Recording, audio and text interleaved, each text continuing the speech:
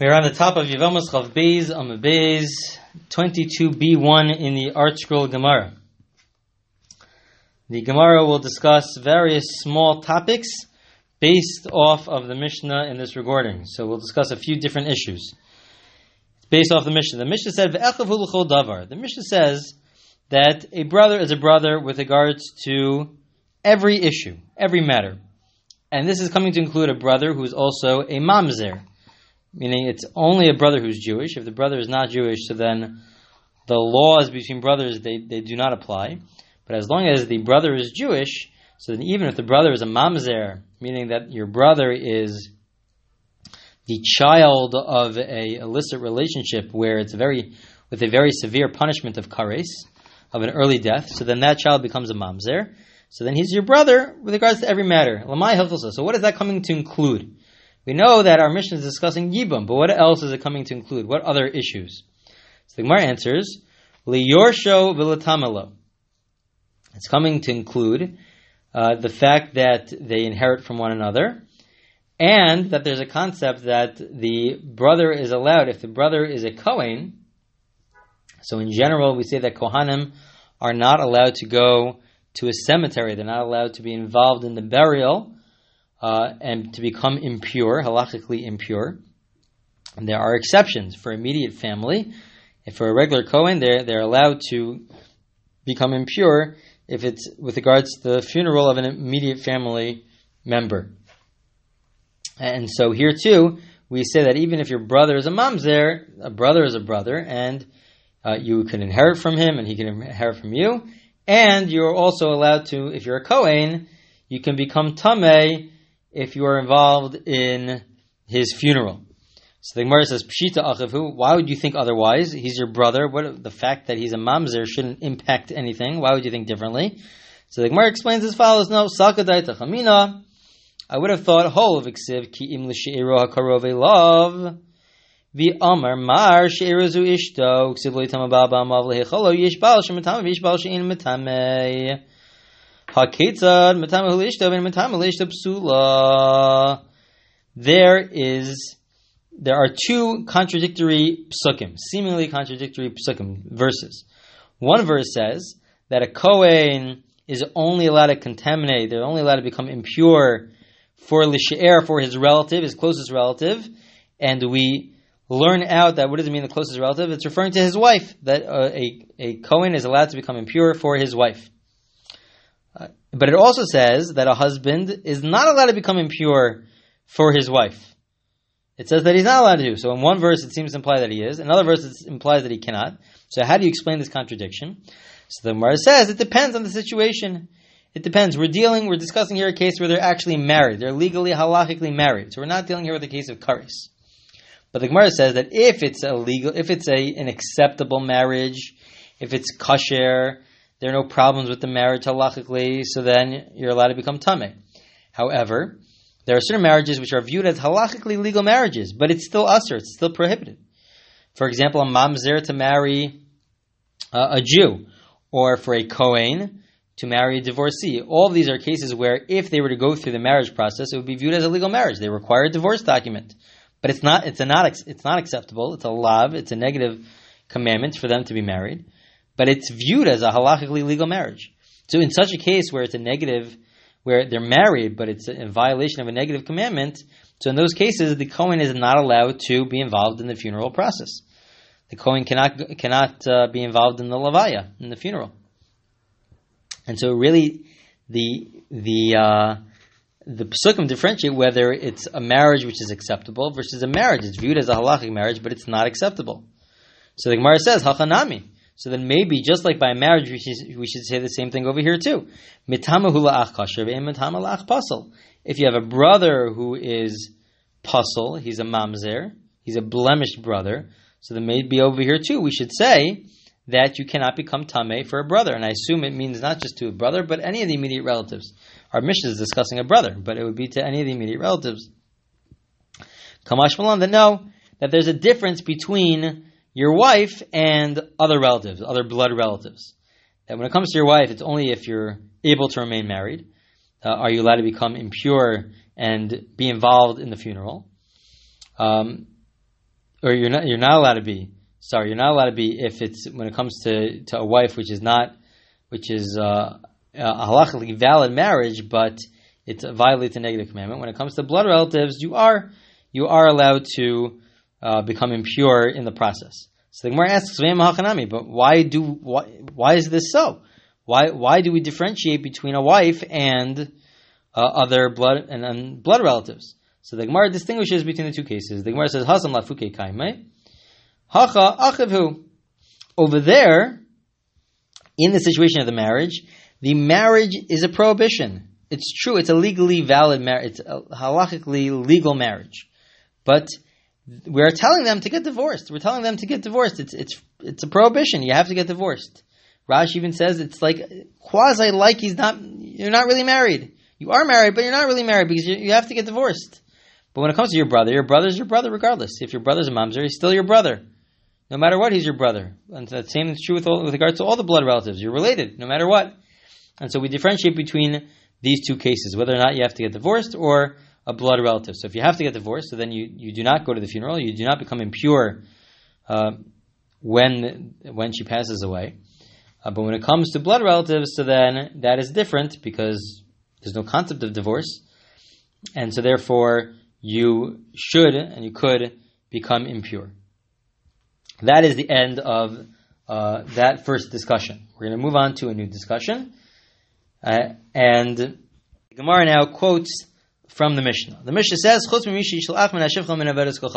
they say your brother's your brother unless your brother is from a non-Jewish mother or from a non-Jewish maidservant, which is a halachic maidservant, which the Gemara in Yevamos will discuss in later prakim and later chapters.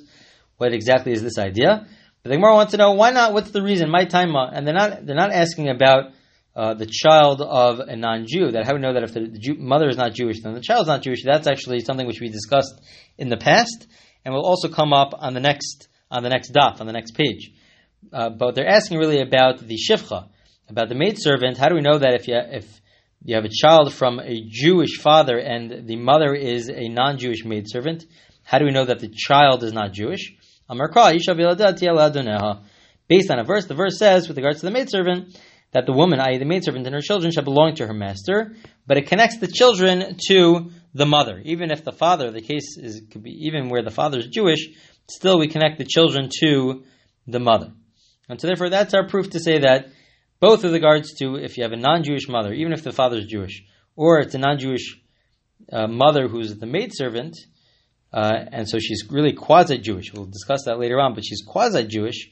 So even in that case, the children are also still not Jewish.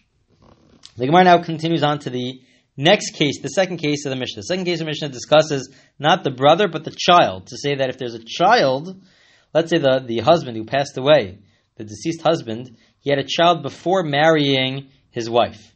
And the child is a mamzer. It was through an illicit relationship, and the child is a mamzer. So then, we do not require yibum. No matter what, as long as the child is Jewish, we do not require yibum, even if the child is a mamzer, because they had a child. What is this coming to include? As we just mentioned, mamzer is coming to include a mamzer, even if the child is a mamzer. Why? Why is this? That if the child is a mamzer, why is this? My taima. The amar kra uben ein lo ein alav. The reason for this is because the pasuk, the verse says ben ein lo, that he doesn't have a child. If he doesn't have a child, then there's a mitzvah of yibum. Then there's a mitzvah. If this couple doesn't have a child, if the husband doesn't have a child, so then there's a mitzvah for the deceased husband's brother to do yibum or chalitza with his sister-in-law. But the way they say ein lo, the way they write the letters for ein lo is not just aleph nun, but it adds a yud in there to teach us that it's not just that they don't have a child, but you have to examine, you have to make sure that they don't have a child. If they have a child, if they have some form of a child, even if the child's a mamzer, so then that would be an exemption. And the Gemara later on is going to say, even if the child is just a grandchild, let's say, it's a terrible situation, but let's say the children passed away, but they still have grandchildren. So then even in that case, there would also be an exemption of yibum. As long as there's some sort of child there, whether it's a mamzer or a grandchild, then there's an exemption of yibum. Okay, now the Gemara continues on with one final discussion for now in this recording. And the Mishnah said, "V'chayv makaso." If the child is a mamzer, he's also liable for when he curses his father or when he hits his father. If a person curses or hits their father, then the punishment is death. Again, the punishment is only if there are two witnesses, and these two witnesses also warn the person, they warn the child. And when we're discussing a child, we do not mean a child as a child under the age of 13. We are discussing somebody who's above the age of 13 or above the age of 12, and they're a child with regards to their father, that they cursed their father. So then if a person curses their father or they hit their father, and there are two witnesses who warn the person that if they do this, so then they'll get the death penalty, and they still do it, then they get the death penalty. They do get the death penalty. And so the Mishnah is saying that even if the child were to be a mamzer, and the mamzer were to curse or hit his father, as an adult, meaning above the age of 13, so then he would also get the death penalty. So the Gemara says, the Gemara doesn't understand this. Amai, why is this so? The pasuk, the verse says, with regards to cursing, it says, "V'nasi ba'amcha lo sa'ar," that it's among your people. And we have a drasha. We learn out from this among your people to say, "Ba'osa ma'isa amcha," that the prohibition to curse only applies when the person is acting as within the conduct of the entire people, of your people, that it's somebody who is following the rules, he's following halacha, the law, the Torah. So then somebody who follows the Torah, so then there's a prohibition to curse their father. If their father is following the ways of the Torah, so then there's a prohibition to curse the father, or to hit the father. But if they're not following the ways of the Torah, then there is no prohibition. There is no prohibition. So this child is a mamzer. So clearly, the father did not follow in the ways of the Torah. The father had an illicit relationship. That's how the child became a mamzer to begin with. And so therefore, since the father is not following the ways of the Torah, so then we will say that we're asking, why is it that the child, that he's liable for hitting or cursing his father? He shouldn't be liable because the father is not following the ways of the Torah. So the Gemara explains as follows: because Amar Pinchas Rav Papa says, "Ba'osa tshuva hachanami kisha asa tshuva." What it means here is that we're referring to a case where it's true he did something wrong, but people could repent. And we're discussing here a situation where the father did tshuva, he repented, and so now he's following the ways of the Torah. Now that he's following the ways of the Torah, you are not allowed to curse or hit the father. The Gemara objects and says, "V'hai bar tshuva hu? Is he really somebody who could do tshuva?" We had this already in the Chagiga. Vatanan Shima ben Mnasseh Omer Ezu Muvas lo yuchol litzkon zeh haba le'erva v'holi mi'an mamzer. We discussed that the cases where you cannot fix, it's impossible to fix, is that if you have a child who's a mamzer, if the child is a mamzer, the mamzer is always staring at you in the face saying, "This is the sin that you committed. I am the child of that sin in which you committed." It's impossible to do complete tshuva. So we see that you can't do tshuva. So the answer is no. Hashnemiya osam ma'isa amchu. It's true that on some level you cannot fully repent because the product of your sin is staring you in the face. But still, it doesn't mean that you're not called Maisa Amcha. You're still called somebody who is following in the ways of the Torah. Right now, are you following the ways of the Torah? Yes, you're following the ways of the Torah. So since right now you're following the ways of the Torah, therefore the child would be liable if he were to curse or hit his father.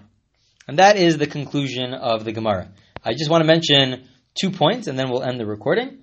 One point is that there's a big discussion when we say that a son, we're not discussing a child, it's really a son who is allowed to curse or hit his father if his father is not following in the ways of the Torah.